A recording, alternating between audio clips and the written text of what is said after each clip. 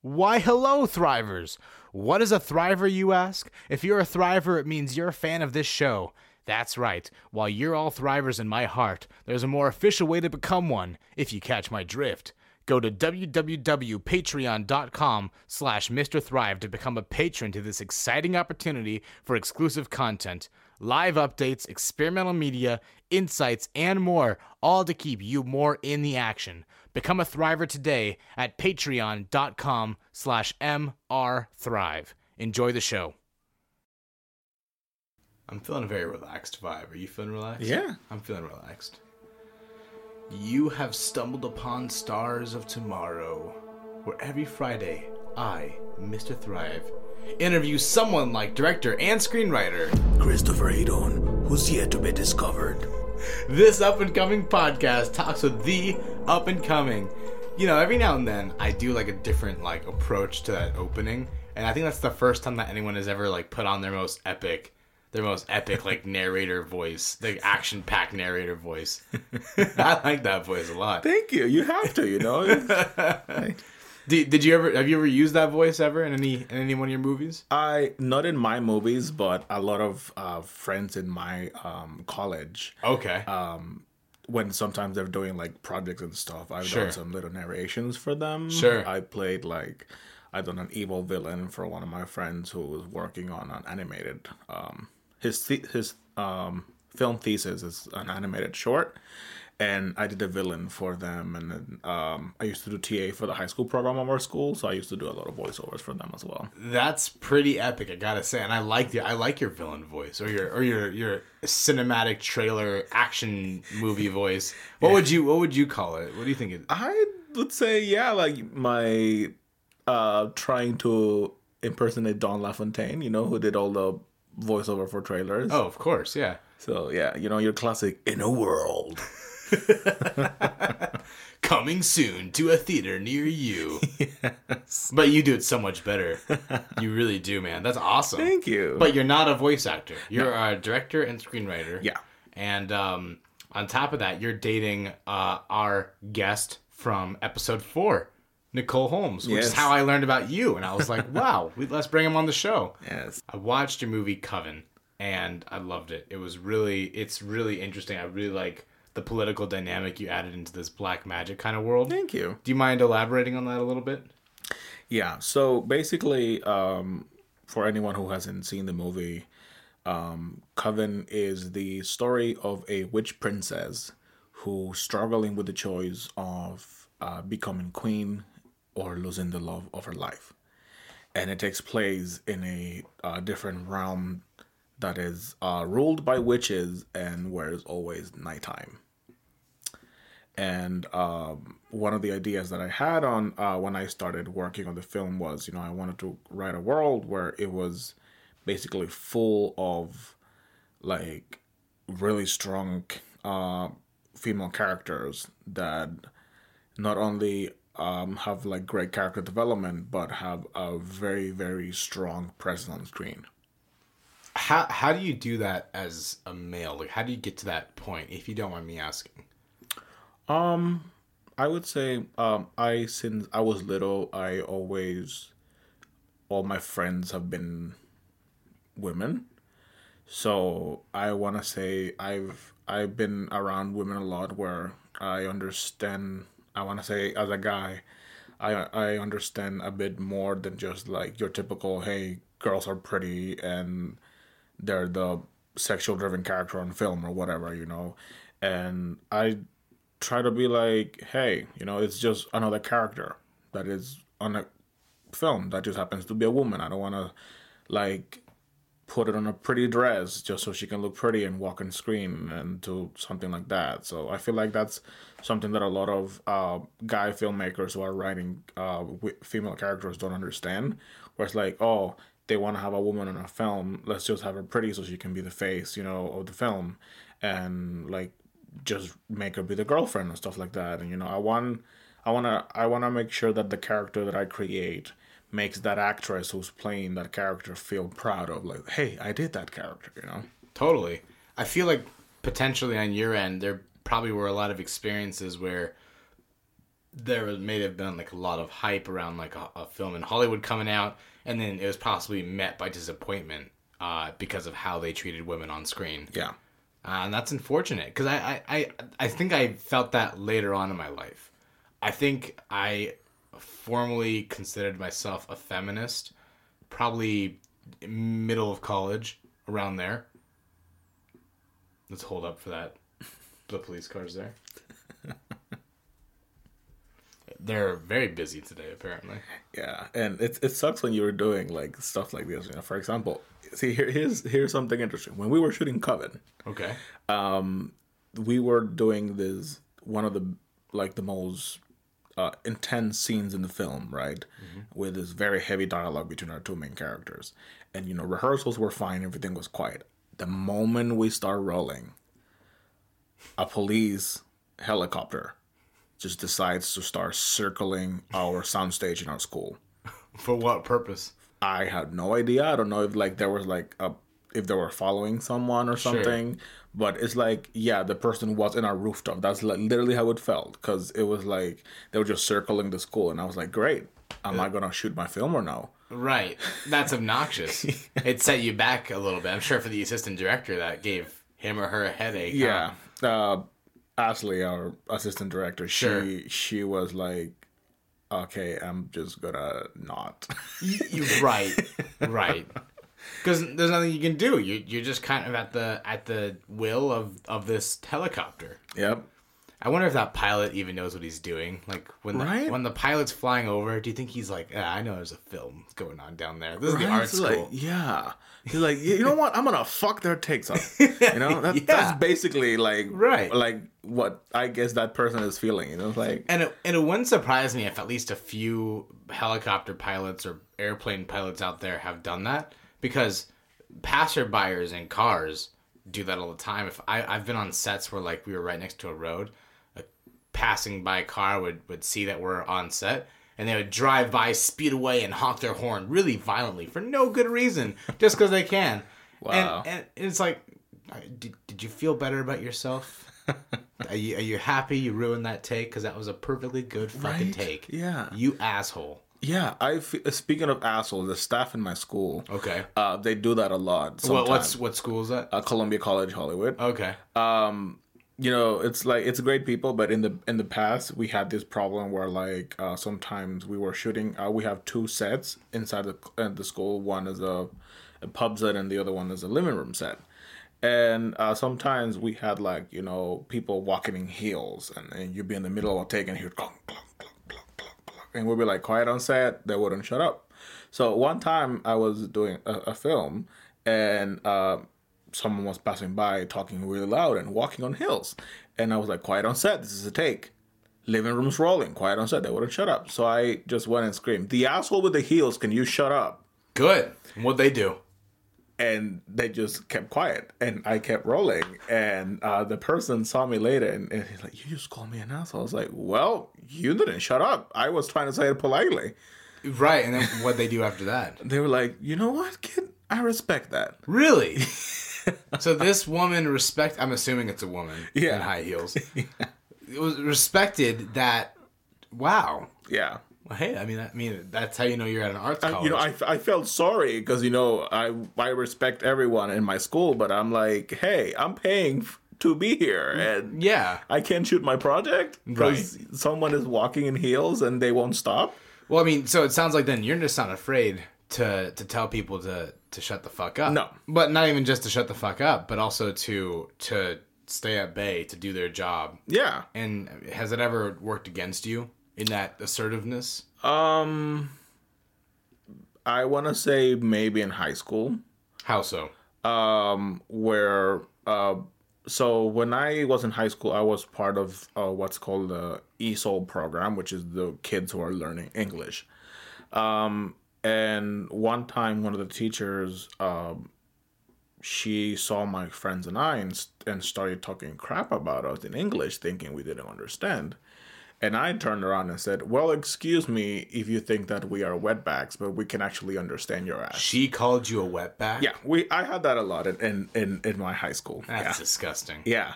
And I was like, you know, we actually understand you. And I say, we understand your ass. And she got so offended and got sent to the principal's office. And then my mom came to the school, and the teachers were like to my mom, yeah, but he disrespected. I was like, and my mom was like, excuse me? My son got called a word when you fucking think that he was disrespecting someone? The mental block of not understanding that is a horrible term to call someone. And it's not even the right term. Yeah. It's incorrect because you're not from Mexico. Yeah. You're from Honduras. Yeah. Right. And my mom gave me a high five in front of the principal. And then we went to get food later. Good. Yeah, my mom. This is like it was a good victory meal. yeah. My mom was the one who told me to never shut up if someone is doing something wrong and you feel it's wrong. Right. You know, so that's where I get that attitude. You know, that's exactly how it should be. Before this podcast started recording, we did a little live stream warm up as we always do. If you guys are on Instagram, go ahead and follow Mr. Thrive, that is Mr. Thrive, to go check out those live streams that kind of happen sporadically throughout the week. You'll just have to get lucky and find them. They're pretty awesome and fun to watch. But on that live stream, Chris was telling me about his mom a little bit, and you told me something really funny. Because I pulled up the scenario like, hey, you know what you should do? You should steal this family's turkey. And then I facetiously asked, so how would you do it? And Chris actually had an answer, and that blew me away. And I just want you to share that answer. Yeah. If my mom was here with me, which, you know, so you want me to go back to that story? Oh, yes, please. So when I was, I want to say like 13, me and my mom were walking in Miami, Florida, where the streets, and there was a party. We saw a party going on, and my mom looked at me and she said, "Are you hungry?" And I was like, "Yeah." And then she's like, "Okay." We walked in, and I was like, "Oh, we are in this party."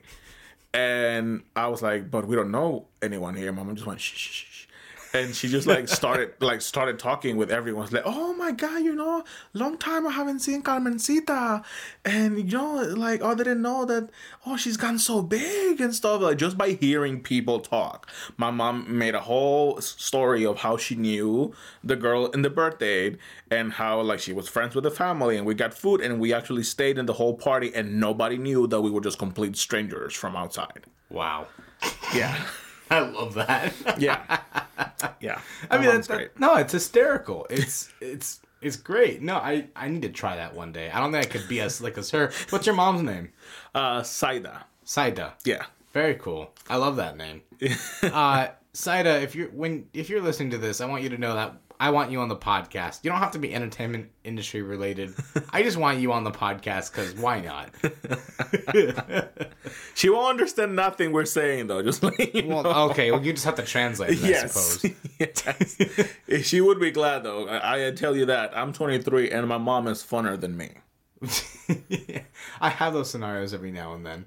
Yeah. I'm not as fun as that person. Yeah. But they're older than me. Yeah. It's like, you know, I'm that one Latino person who's like is the least Latino person in the world. Why is that? You don't like spicy food? Well, not only that. Oh, really?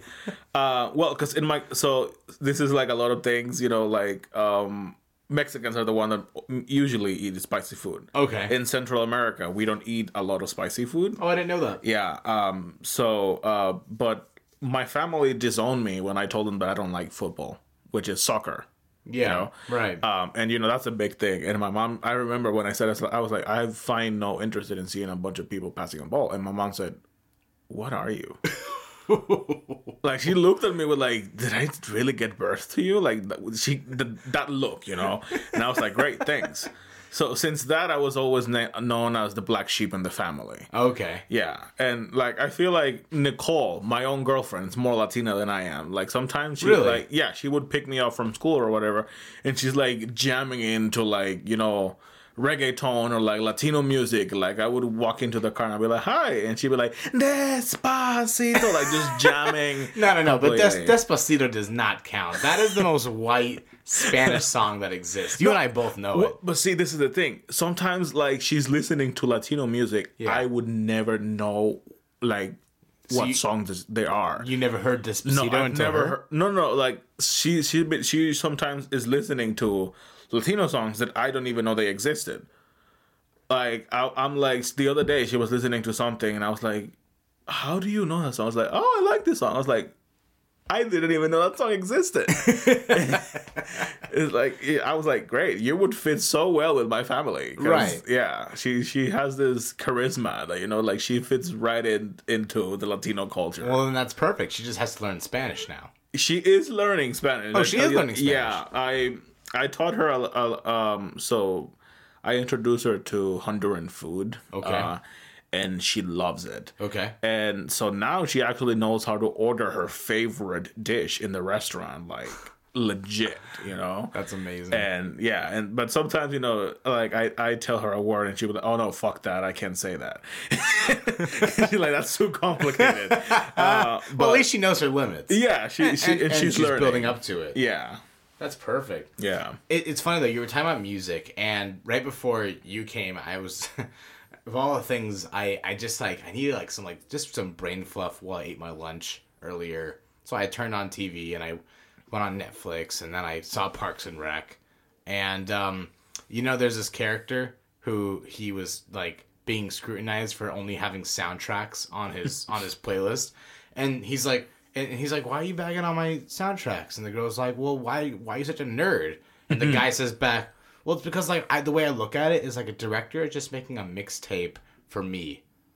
And I was like, huh. I was like, oh, I like that. That's a good quote. And I thought about it. I was like, yeah, every time I listen to a Quentin Tarantino film, first thing I do is I look up what that director put together. Yeah. Same thing with Baby Driver. Baby Driver is just a giant mixtape music video. Yeah. And it's so much fun to watch. It's great. Yeah. But if you were to create a mixtape, what would the music entail? I myself, I love a lot, just listen to a lot of like film scores. Okay. And a lot of classical music. Like, I'm an old soul.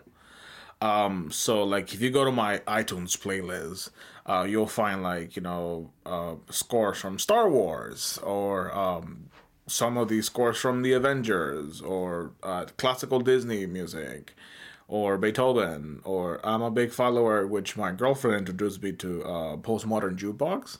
Oh yeah, Postmodern Jukebox is great. Yeah, so I'm a big follower of their music, and so yeah, that I feel like my main 5 songs in that mix would be, one, of course, it has to be the main theme for Star Wars. Okay, yeah, of course. It's a great feeling. Yeah, Jurassic Park. Sure.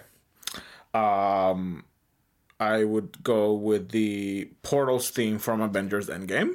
Oh my god, so epic. Yeah. And the egg theme from Finding Nemo. Yeah, that's a cute theme for sure. Yeah. Those would be like my main things, and like it's music that I never get tired of listening, actually. Sure. Yeah. So it's funny with me, there's like certain I find this all the time, like on a drive, when I'm driving by myself to work, or I'm driving to my girlfriend's place, places that I commonly go to. My best friend's place, Josh, I'll oftentimes be, driving, to that direction, but there's something about like the certain spot that I pass by where I'm like, oh, I need to play this song. Yeah. And I play that song. And so like, I listen to some video game soundtracks. I listen to a lot of EDM and rap sometimes these days. Now, I mean, like, that's not to say that my taste isn't eclectic. Like, on a rainy day like today, I played the lo-fi beats. Also played some coffee table jazz, which is a really great playlist on Spotify. There's just like certain cues where I'm like, no, this needs this kind of song right now. Yeah. Yeah, I feel that way too. Like, I feel like when I'm in a car, I have what it's called car dolly tracking music. What is that? So it's like songs that you can hear, and let's say if you're like just watching the road and like you see like the road passing by, the song that you're listening to, or the theme song you're listening to, matches that. Matches where the road is? I'm confused. Or no, I'm saying like, let's say you're like, you're driving, right? Okay. And then you're looking at a house, and then as the car moves, the house like it's driving away. Okay. So I always have moments when I'm listening to music where that like specific what I'm looking at, it matches what I'm listening to. Oh, like I it would see. be a shot in a movie. Sure. Oh, You yeah, know? yeah. Yeah, like I get that. one song that always does that is I Wanna Know What Love Is by Foreigner. Okay, sure. And then I'd say it also Try Everything from Zootopia. I know, two songs that have nothing related to each other. Those are both perfectly perfect songs.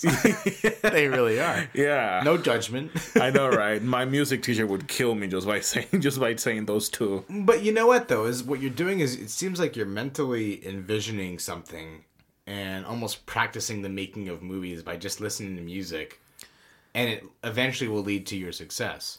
That's the thing, like, you know how like some actors are method of like they're getting into character by doing something. Right. I would say I am a method writer. I love that. The method writer. Where when I write a scene or something, I have to be listening to music or certain music. Like when I was writing Coven, I would always be listening to classical music, Victorian music, or just like simply, you know how in YouTube you have like 12-hour cello to go to sleep.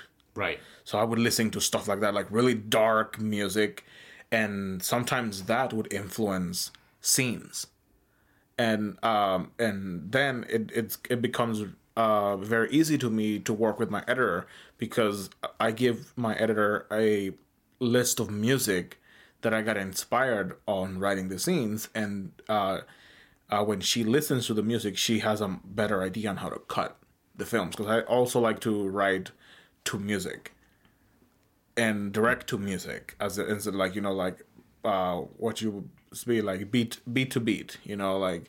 And when I was talking to my composer, that was something really important that I wanted to do with the film, which when you watch the film, you can tell there's a lot of moments that match to the music immediately, because that's always something that I liked with, you know, with movies like Star Wars or Hans Zimmer's scores, where he matches to the picture of to character entrances or like just even the titles of the music. So that's something I always really liked, and that's something that I want to do with my work as well.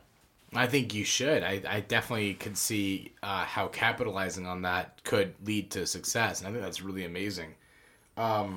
I want to talk a little bit about those motivations that you kind of mentioned earlier. You kind of mentioned that you've always looked to strong female characters, always kind of related more to women.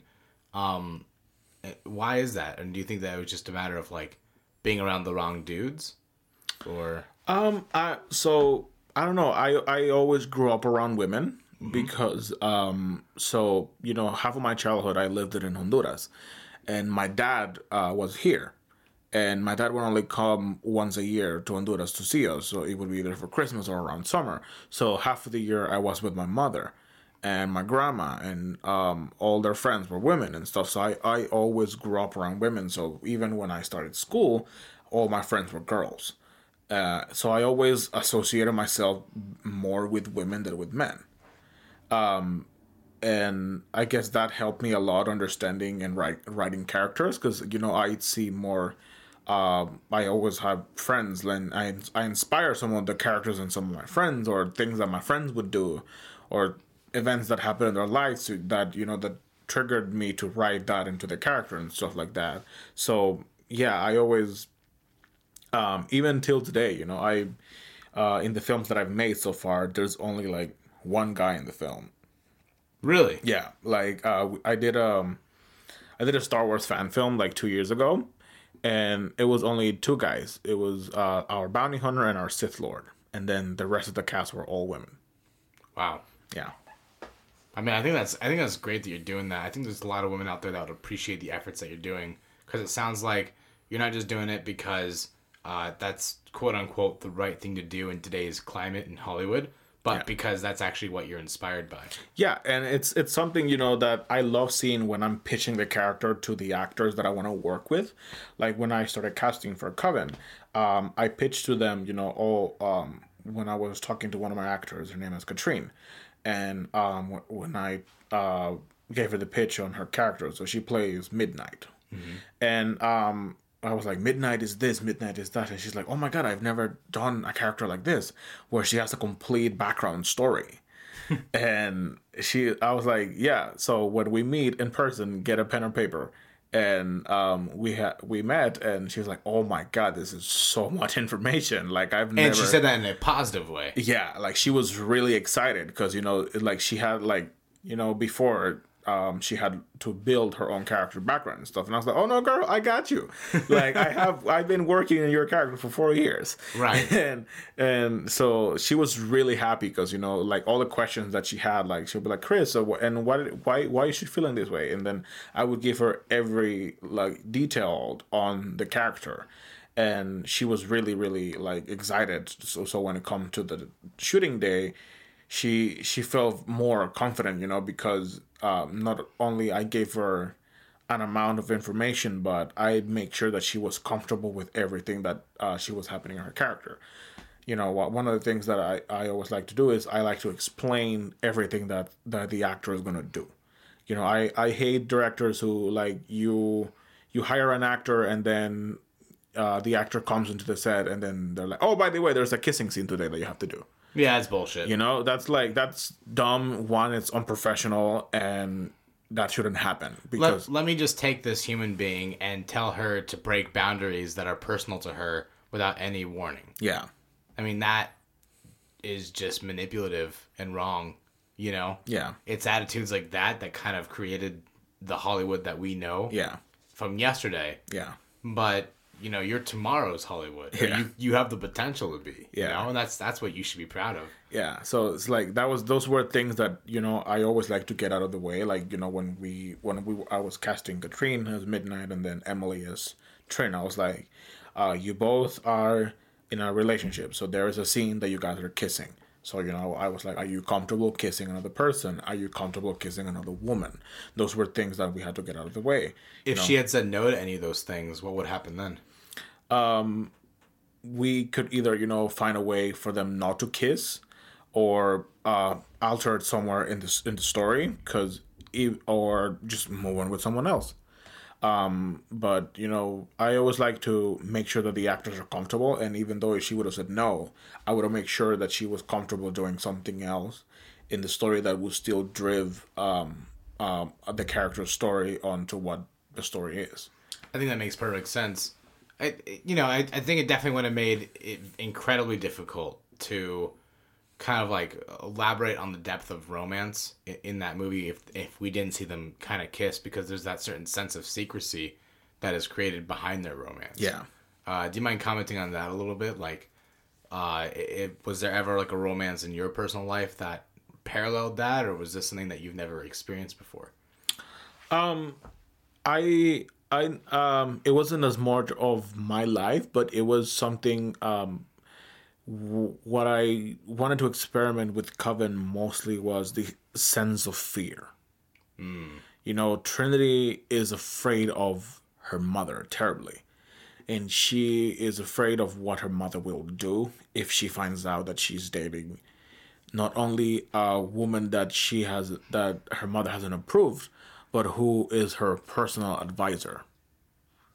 And it's not like, there were a lot of things where like, oh, so Trinity and Midnight can't date because they're both girls. No, in this world, gay love is allowed because, they're mostly the whole population is women. So it wasn't about like, oh, they're gay, so that's why the queen doesn't want them to date. It was more like Trinity has to fall in love with someone that is approved by the royal family because she has to give birth to the next ruler. And then you said you have a sequel coming out, right? Yes. In the sequel, it was called Downfall. Yes. Correct? Downfall, does that include any male characters? Do men exist in this world? And they do. What world do they play? So men in the world. So the world is called the Lunar Provinces. The Lunar Provinces.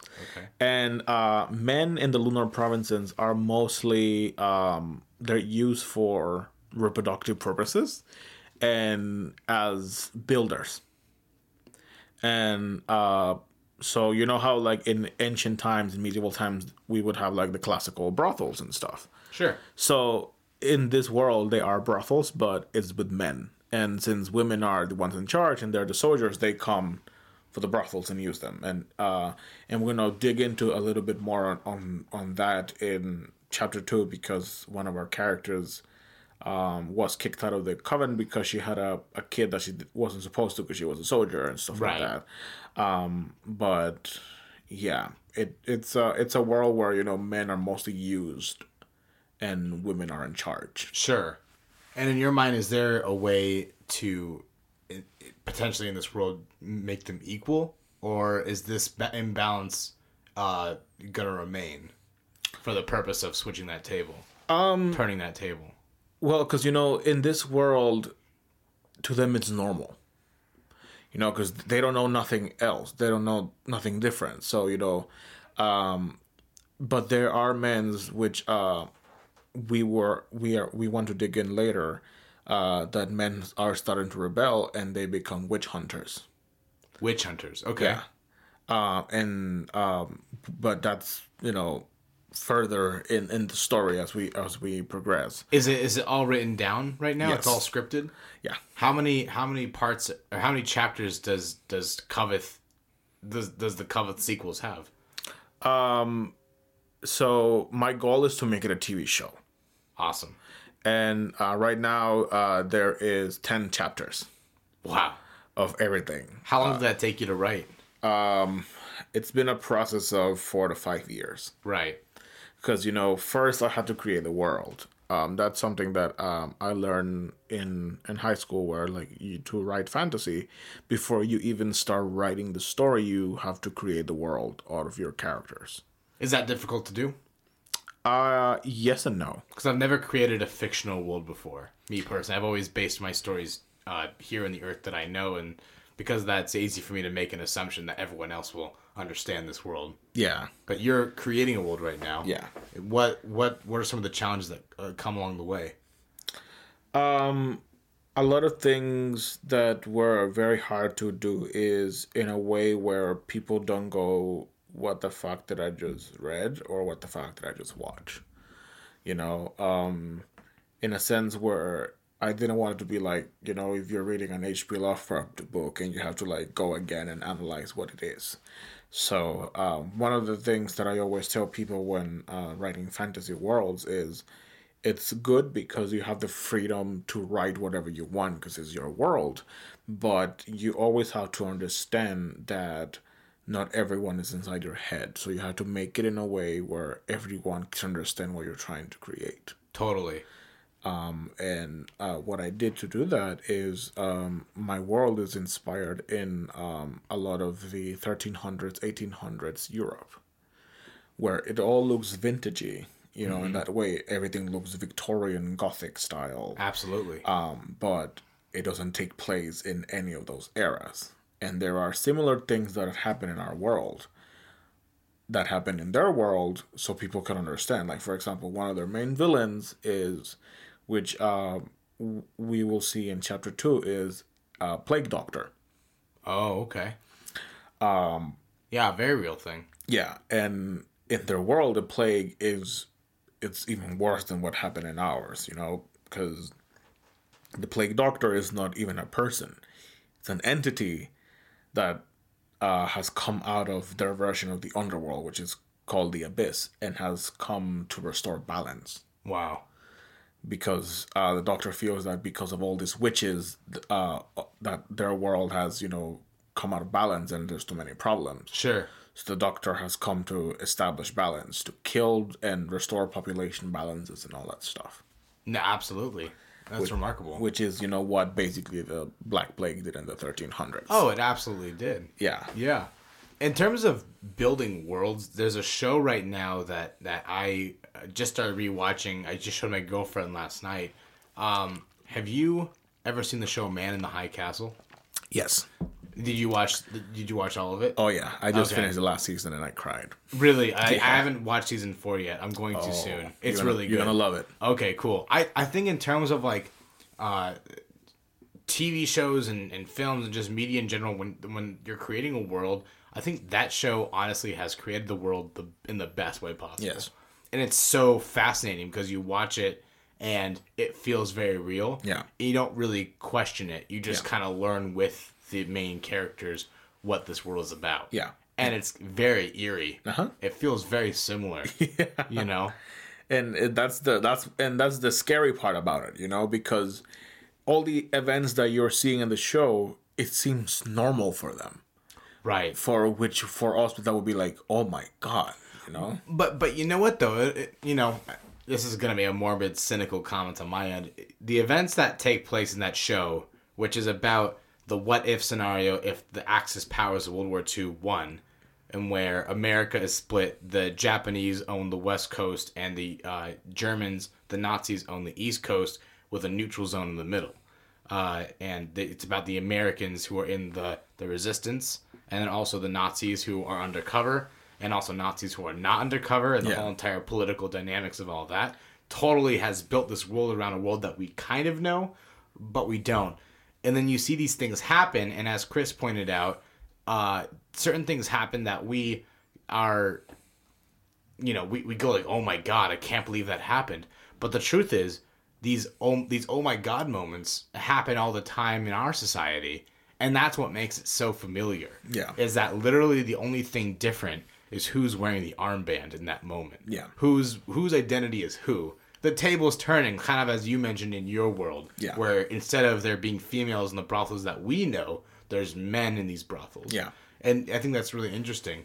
In a way, though, does your work kind of act as a certain sort of activism? In a way, especially towards fantasy. Because, you know, especially in the late years, fantasy films have been treated as they're just like low story things that aren't worthy of recognition and stuff like that.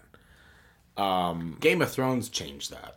Indeed. And, you know, I'm really thankful for that because, you know, even though it's a very strong show, it didn't give a fuck on be like, hey, this is the world that this guy created and we're making a show about. If you don't like it, you can go fuck yourself. Oh, yeah. You know, and that's what I'm trying to do as well. Like, you know, this is the world that I created. There are people who are going to love it. There are people who are going to hate it. And if you hate it, go fucking take a hike. Oh, yeah. You know? Yeah, oh, yeah. And that attitude somehow attracted so many audiences. Exactly. It's such a huge audience. Exactly. It's amazing. It became a world phenomenon. It's just like Star Wars, you know? It was a thing where, like, you know, all the studios were saying no to George. And then he was like, you know what? I don't care if you say no. I'm going to keep fighting for it. And right, yeah. And it became one of the biggest phenomenons in the world, you know? But you know what's interesting about George Lucas's contract is that the studio basically said, we're not going to release this. When he finally gave the studio, he did such a bad job with politicking and debating that what happened was the studio said, we're not going to release this. So George Lucas said, fine, you know what? I'll sign a contract. And I want all the ticket sales you guys will earn, but all the merchandise I'm gonna earn. Yeah. And they thought, well, this is never gonna go anywhere, and no one's ever gonna want to have merchandise from Star Wars. So fine, we'll do that. Yeah. And now, if anything, the merchandise is probably what sells Star Wars more than the movies themselves. Indeed. I mean, you go to any. I remember like I would go to like vintage stores, like little like a Goodwill basically, and I think almost every single time I've gone to a Goodwill, there's at least one small old vintage piece of like from Star Wars where like, there's a really old fashioned fake looking Darth Vader. But like me knowing about that contract that George Lucas signed, that's his paycheck right there. And that blows me away is that he's been having this consistent cash flow just from the merchandise, not from anything else. He doesn't earn money from the movies. Not well, I mean, now he does. Yeah. But back then, he was like, he was totally cut off, and it totally worked for him. Yeah. And it's crazy because, so a couple of years ago, like 2-3 years ago, I was a collection curator for this producer in Beverly Hills, and he was neighbors with the former CEO of Fox. Wow. And I got to meet him. And he was the person that signed Star Wars with George. Oh, wow. And, funny you mentioned that because, when I was talking to him, I was like, what made you say yes to this project? I was like, I don't know. I was like, this fucking kid wants to make a space fucking movie. And at the time, I was like, this is going to fucking make us all broke. So I said, you know what? Fuck it. He's done some things. The kid has a name. So let's do it. Let's see what it comes to. But he's not getting any of the movie tickets. And and George said yes. And then he's like, and you know what? I still fucking regret that because that's the stupidest thing I've done because, he got all the money and we got jack shit. Right. And because he's like, I never knew that Star Wars was going to be this big hit. Right. And it's like nobody did. No. It's not called Star Wars. It's called This Space Fucking Movie. Yeah. That's what it's called. But he was such a great guy, and he had a lot of things. And he's like, George is such a humble man because he came in he was still a film student. That's the attitude he has, even still today. He was he's a very humble man, and he just wanted to make this project, and he's like, that attitude is what got my respect for him, and that's what made me even sign the contract with him even more, because to see the passion that this person had for a story that everyone kept saying no to. And then he ended up our conversation by showing me an original piece of the Death Star that he has at home. Yeah, no, that's the best approach to I think that's the best approach to making a film is the student mentality. Yeah. And those are the best directors. One of my favorite directors is Kurosawa. Yes. I've only seen a few of his movies, but every single time you watch his movies, you see that as he's creating it, he's truly developing his craft in the middle of the film and experimenting as much as possible while still maintaining that rich culture that comes with his culture in film. Yeah. I think that's so beautiful. Yeah. Same with Tarantino, who I've name dropped. Scorsese, I think you see the biggest change in his craft when you watch his movies from his earliest to now. Yeah. You see his style develop so much, and it's really beautiful. Yeah. I just like that a lot. Yeah. And that's the thing that I try to do with my projects, with Coven. I didn't want it to be in your face, this is a world, and give you a whole explanation about the world in the first act. I didn't do that. Just throw the audience in the world and see if they can figure it out. You show, but you don't tell. Exactly. How do you restrict yourself from doing that? I just put myself in, what if I am the camera? What if I'm the camera? What if I am the camera and I am into this room? Okay. And I'm just listening to these people talk. Okay. Yeah. What do you see around you? That's because you can tell, when someone's watching a movie, especially fantasy, there's things that would catch your eye. Either the set designing or anything. So that looks Victorian. Okay, so it must be a Victorian era. It looks old. And then you hear the characters, they're in a world full of witches. So you show and tell not by telling, just by showing your surroundings. If you show your surroundings and just mention a bit of your world, that is enough for your audience to know where you are and possibly understand the world that you're trying to create. I mean, I think that makes perfect sense. Yeah. The fly on the wall approach helps with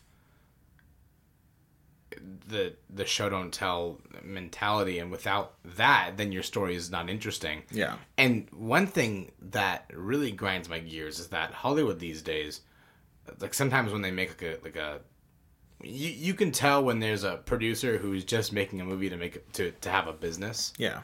And there's a producer that's trying to make art. Yeah. The producers that are looking at it just as a business make movies in such an obvious, annoying, tell but don't show kind of way. Mm-hmm.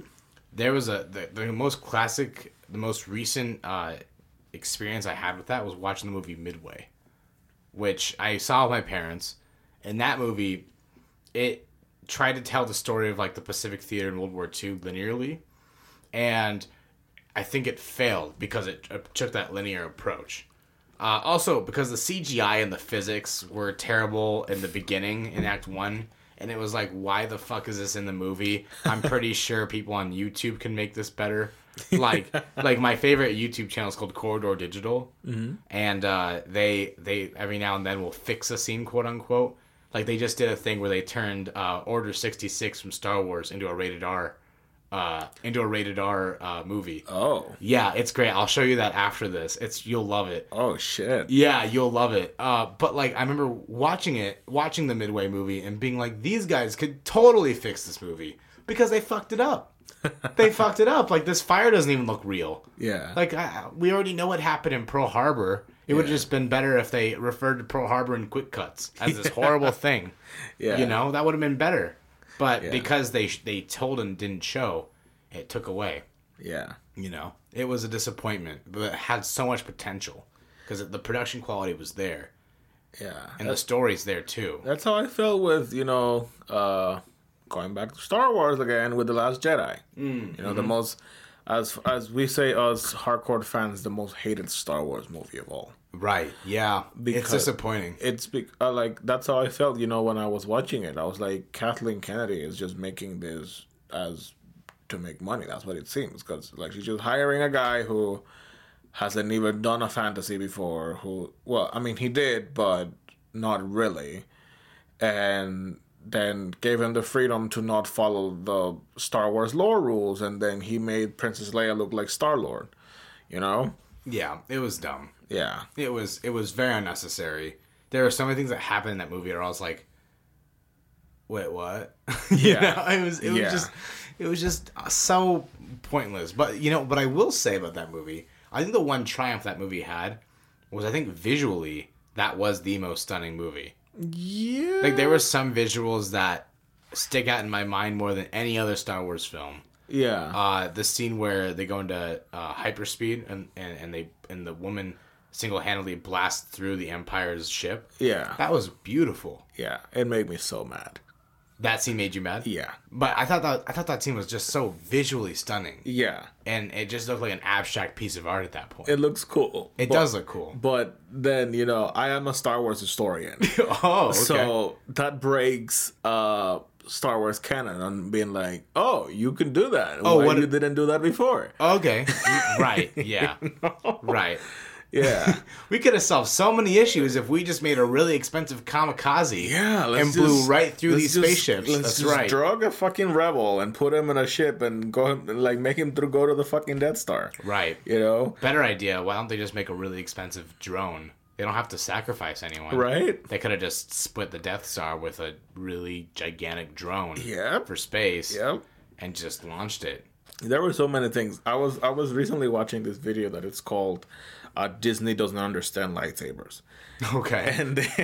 And they were breaking apart the throne room scene fight on The Last Jedi. Okay. Which I thought first it was like such an awesome fight. Okay. But then I was watching it. I was watching this guy break it down, like frame by frame, and it's like, what the fuck are these people doing? Like the fighters, the people in the red costumes. Yeah. I heard about this. One of them is just standing there, right? And then at one point, like Adam Driver makes this like move with his saber, and one of them throws his weapons just so he can fall and die. That's right. Yeah, I was like, excuse me? When it happened so fast for the first time, even in the big screen, you're like, oh, this looks so cool. Yeah. And like visually it does, because it's red on red, very bright colors, very, very prime colors working against each other. And an abstract perspective, it's beautiful. But then from a stunt choreography perspective, I think even on Corridor Digital, by the way, they did a stuntman react video, and that was the same thing. The stuntman reacted and said, in the stunt coordinator community, everyone's making fun of this scene. Yeah, it's like, how does Rey kicks 3 people at the same time? Yeah, that's a big foot, right? I love seeing videos like that. Like recently, there was a trauma surgeon reacting to the injuries from Home Alone. Oh, that's not gonna be good. And they would have died right away. The doctor's like, how the fuck these people are still alive? Like they must be like gods or something. And they're very determined. And they're like, and this kid should be in jail. Oh yeah, that kid should be in jail. Funny enough, though, that actor from Home Alone, Macaulay Culkin. Yeah, something like that. Yeah, he actually came into work the other day at Dave & Buster's. Oh. And at first, I didn't know who he was. I just thought he was a normal crackhead. And then he walks in, and my manager goes, "That's my boyfriend." I'm like, "Okay, that's great." And she's like, "No, I'm kidding. That's Macaulay Culkin." I'm like, "Oh, who? The Home Alone kid." "Oh, ew, he looks gross." Like, what happened? What happened? You're like, Baby Groot looks better than him. Yeah, I was like, I said to my manager, "You can do better than that. I know he's an actor, but you can do so much better than that. Come on, you don't need a crackhead. You don't need a crackhead for a boyfriend." I think he's missing a few teeth. Like, yeah, it was a bad look. It's like me and Nicole were talking about it the other day. It's like how many like child actors have like ruined their careers. Oh yeah, you know? Yeah. Like we were watching, Freaky Friday and The Parent Trap, and you're like, Lindsay Lohan, man, she had such a potential as a Disney actress, and then completely fucked her career up. Oh yeah.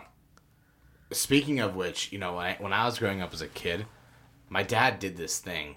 He really instilled in me not doing drugs, and which is a really great thing. But this is how he would do it, and you tell me if you agree with this approach, okay? We'd be watching TV very casually, be flipping through the channels, and then an actor would show up on screen, and my dad would go, "Hey, see that actor right there? Yeah, dead. Want to know why? Why? Drugs!" And I'm like, "Oh my god, okay, oh my god." So like, it freaked me out, but there wasn't any education as to like what drugs did what, and so like I remember like the first time I saw someone smoking weed, I didn't understand that that's a harmless drug, and I was like, I when someone offered me weed for the first time, I was like, "Get away from me." I thought I was gonna overdose on weed. I thought I was gonna die. I didn't understand. I couldn't compute that there's different levels of extreme when it comes to drugs. Yeah. And that was so like strange for me. Yeah. One, that sounds like something I would do to my kids. But I would be that. I feel like, Nicole and I would always have this talks. Like, I was like, what if we had kids? Okay. And I was like, I feel like that's a subtle way of saying take the condom off, but go on. Sorry, I couldn't help that. We always talk about how like I would be like the parent who like tries to frighten their kids. Okay. Like it'll be like, do you like, as you said, I was like, do you see that dog? Yeah, he's gonna fucking die. Why? Because he's a dog. And then, or like something like that. Or and like, then you show them Marley and Me. Right? Or like, it's like the kid comes to Nicole and is like, "Mommy, Santa's coming tomorrow." She's like, "Yay!" And then the kid comes to me and I'll be like, "Santa's not real." Oh. I'm Jewish, but even that hurts me. Like that's just terrible. You're welcome. Speaking of childhood, though, I want to talk a little bit about your childhood. I want to dial it back to your timeline a little bit. You were born in Honduras. When did you first start kind of exploring storytelling a little bit? I would say when I was like around 8 or 9, when because of Star Wars. I watched the prequels, and yes, please kill me because my first Star Wars films were the prequels. Jar Jar is cinematic genius. Misa? But you know what? Fun fact. Sorry, just a little side tangent. Fun fact. Jar Jar, the cinematic, he's actually historically cinematic. And the reason why is because he's the first completely CG animated character ever on screen. Before that, there was no other character. Yeah. That was completely CGI'd. Yeah, I'm glad you said that because before you started saying he was the complete cinematic thing, I was just going to be like, you're so happy I don't have my lightsaber with me right now. Oh. Why didn't you bring it? Oh, that's a podcast. They won't be able to see the pretty colors. It'll just be you and me. I can slice things and people won't tell, Right. But I watched Star Wars. So picture this. I was in Catholic school. Okay? And I was in drawing class, right? Oh, God. What did you draw? And the teacher just recently yelled at me for something that I did, the nun, okay. And then we were in drawing class, and she said, I want you to draw how you feel right now. So I drew all my classmates with the nun being blasted by battle droids. And oh my God, that's so violent. yeah, and my God. and every day, you know, the nun would write a report in a notebook, and then I would take the notebook home and my mom would read it. And my mom opens the book and sees the report, and she's like, why is the nun telling me that my kids needs to go to church more? She's like, what the fuck did you do? And I show her the drawing, and my mom was like, we're taking you to church. No. My mom said, this looks really cool, but don't do it again. Again, I'm inviting you to the podcast. Your mom is awesome. Yeah. And remind you this, she was the one who also, when I was a kid, I watched a movie and I said, I can't wait for Santa to come home. And mom said, Santa's not real. It's your dad who buys you the gifts. Yep.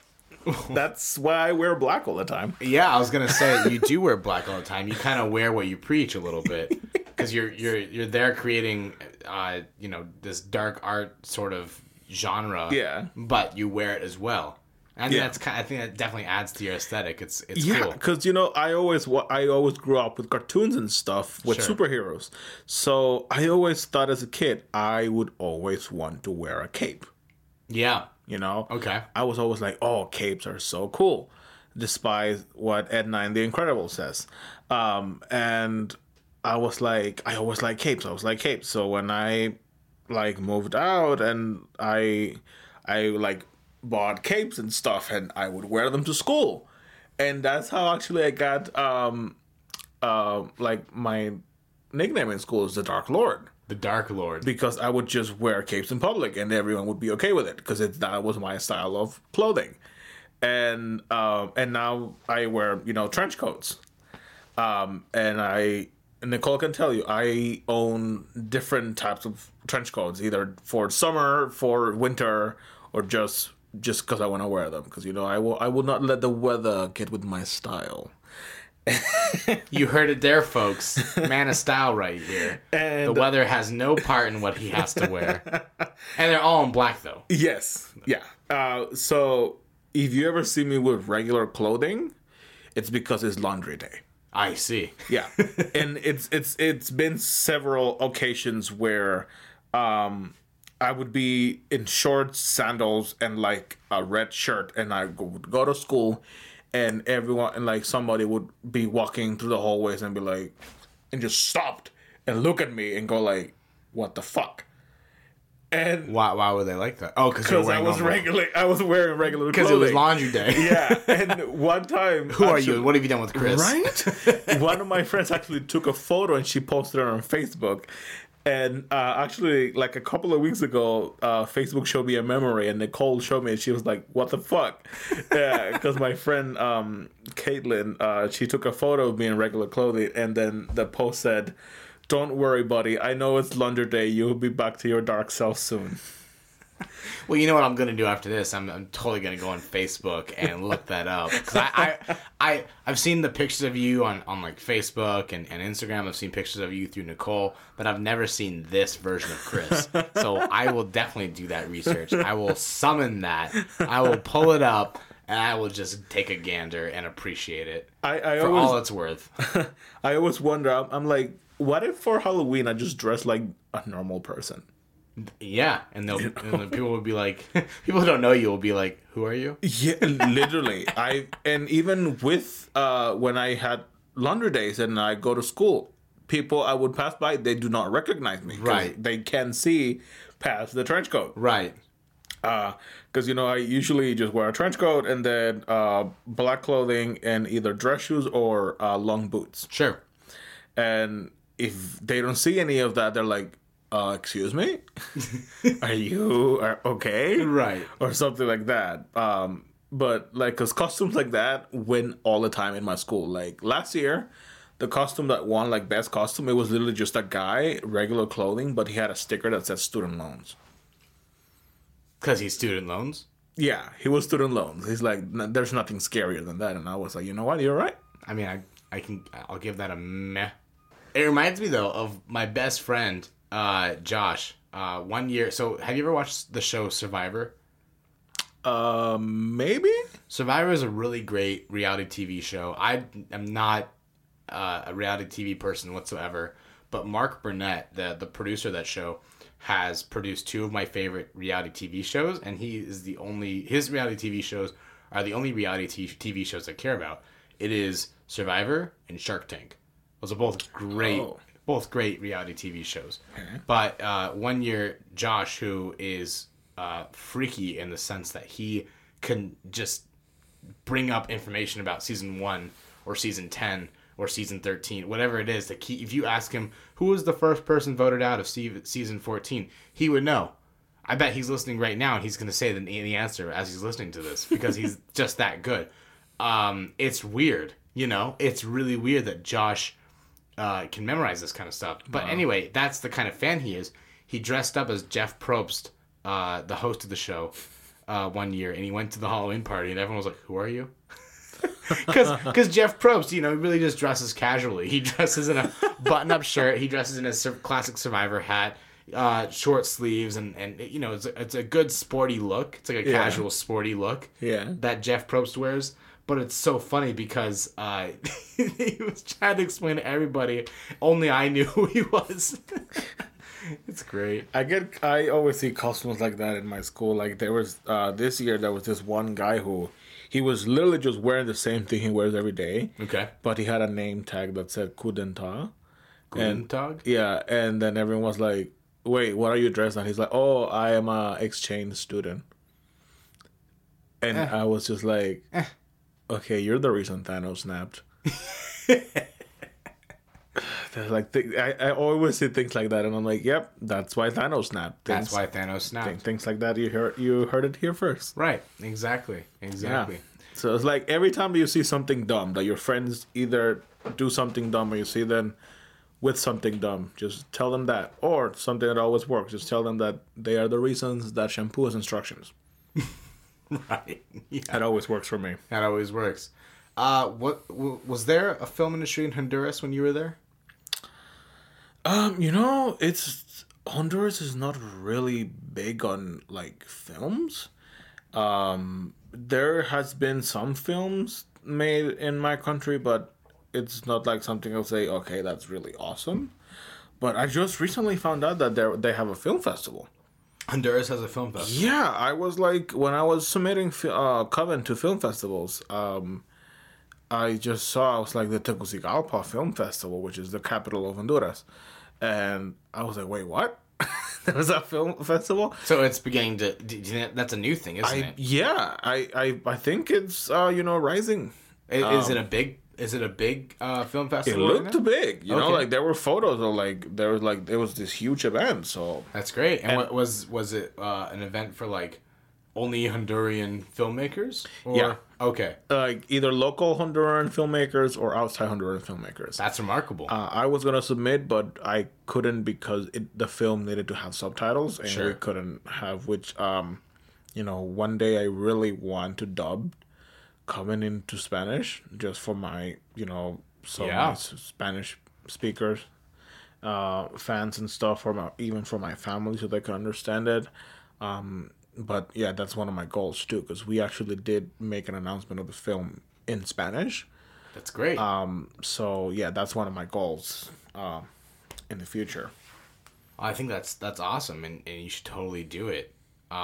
What's next for you after this podcast? No, what's next for you? What's next for you after you've been submitting Coveth into different film festivals and whatnot? Is it straight to Downfall right after that, or yeah? And when do you graduate?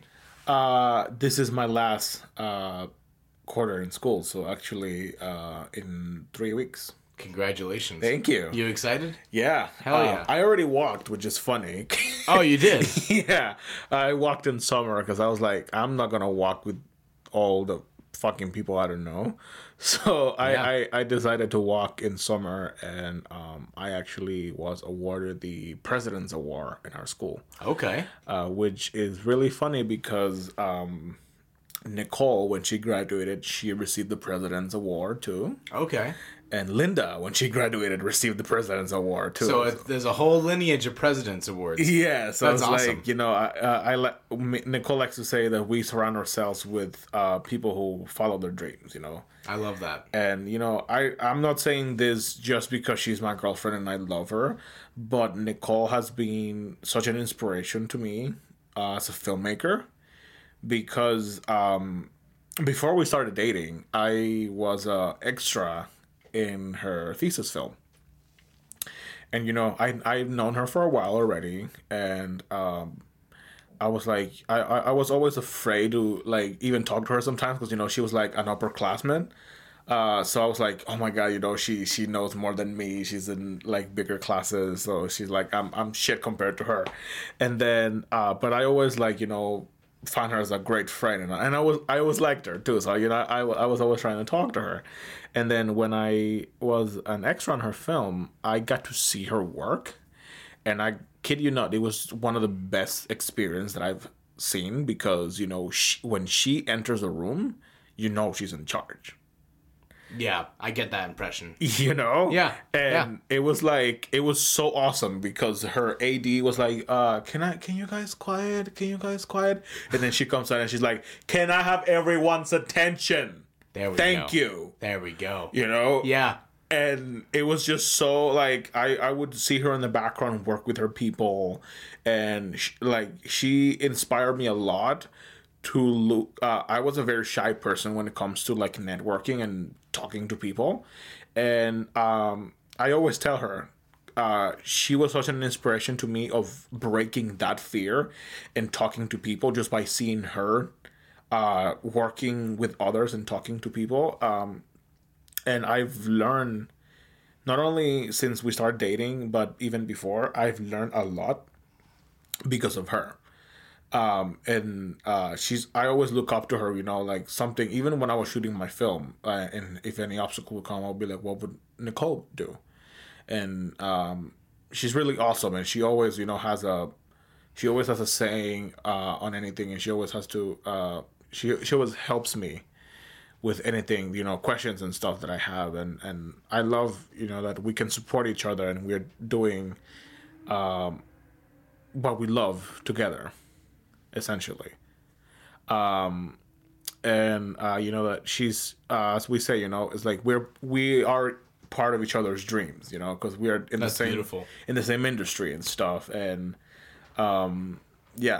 she's such a role model to me, as a filmmaker, as a director, because she has the commanding presence that I love, you know. And I feel like I've lost my shyness a lot because of her. Yeah, just by seeing her work. She is an inspirational person. I saw that she just posted that she for the American Ninja Warrior. She also just helped with the production team on is it Dog Ninja Warrior? What's it called? Yeah, it's like well, it's not American Ninja Warrior. What's it called? No, it's like it's for dogs. Yeah, it's American Ninja Warrior for dogs. I just saw she posted it's really from the cool. same producer of American Ninja Warrior. Yeah. I thought that was really neat. But the fact that she got to help, I left this funny comment where I was like, I can imagine what Crafty looked like. And then she confirmed it. She was like, there was a Crafty for dogs and there was a Crafty for humans. I'm like, oh my God, that's amazing. And it was so fun because, you know, every day that she would come from work and we would talk about it. And because, you know, we both love dogs. Yeah. And like how, you know, she got to drive the doggies around and stuff. And I was like, oh, I'm so jealous. Oh my God. Because she got to be with dogs around and stuff. And That's she said great. there was one day that they were fighting and she was like, what the fuck do I do? These dogs are fighting and barking at each other. Never had to deal with talent like that before. Yeah. Well, that's awesome, man. Yeah. Overall, what do you want to do with film, with your movies? I just want to keep, you know, building up the world that I've created, and hopefully keep making more build other worlds and just introduce people to different scenarios in fantasy. Yeah. Not only like mythical and mythological and sci-fi fantasy, I want to create films that would happen in our world, like, regular films, but that they take place in other worlds. What if, like, there was a show of, like, Grey's Anatomy, but that takes place in another planet? Or what if there's a, kind of like what Star Wars is doing right now, a Western that takes place in another planet? Yeah. Something, like, things like that. That's what I want to do. Like, I'm tired of regular films. I want to do films that take place in other worlds because, building worlds, it's really fun. And when people are looking into those worlds, they not only are driven away for that moment, but it makes them think of, what if this world was real? Sure. What if I was living in this world? I want people to think like that when they're watching my work. Oh, I have no doubt. I was gonna say, I think that of all the directors out there and whatnot, to progress Hollywood and American TV and film and media where it needs to be going, I think you have the right mindset for it. I think that's just so cool. If someone out there listening right now wanted to contact you to work with you, what would be the best way to reach out to you? Either by phone number or my email. My work email is allianceanewera.gmail. And they can also check our website, allianceanewera.com. And there you can see some of the films that we've worked on, the trailers for those films, upcoming projects that we have, and some of our members. Because our company takes pride on being, there's only 2 guys in the whole board, and everyone else are really awesome, strong, powerful women. And we take the pride of helping women in the industry, and creating fantasy, sci-fi stories that are driven by really strong female characters. That's remarkable. Sounds like a really great team you work with. Yeah, they are. And now, for the final question I will ask you, that I ask everybody on this podcast, what will you be famous for? I would say I'd be famous for being the person who create a dark world that is known, that you can relate to other projects, but it's really not. That it's different from everything else. That takes you into a whole new adventure that has never been seen before. Ladies and gentlemen, this is Chris Giron. Thank you so much. Thank you.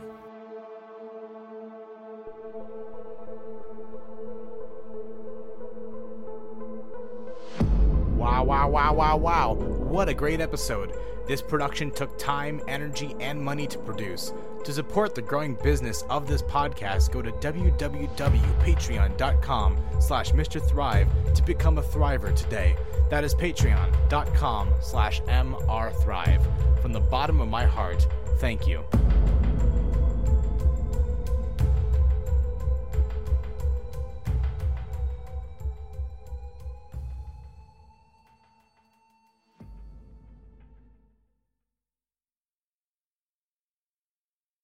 This podcast is a part of the C-Suite Radio Network. For more top business podcasts, visit c-suiteradio.com.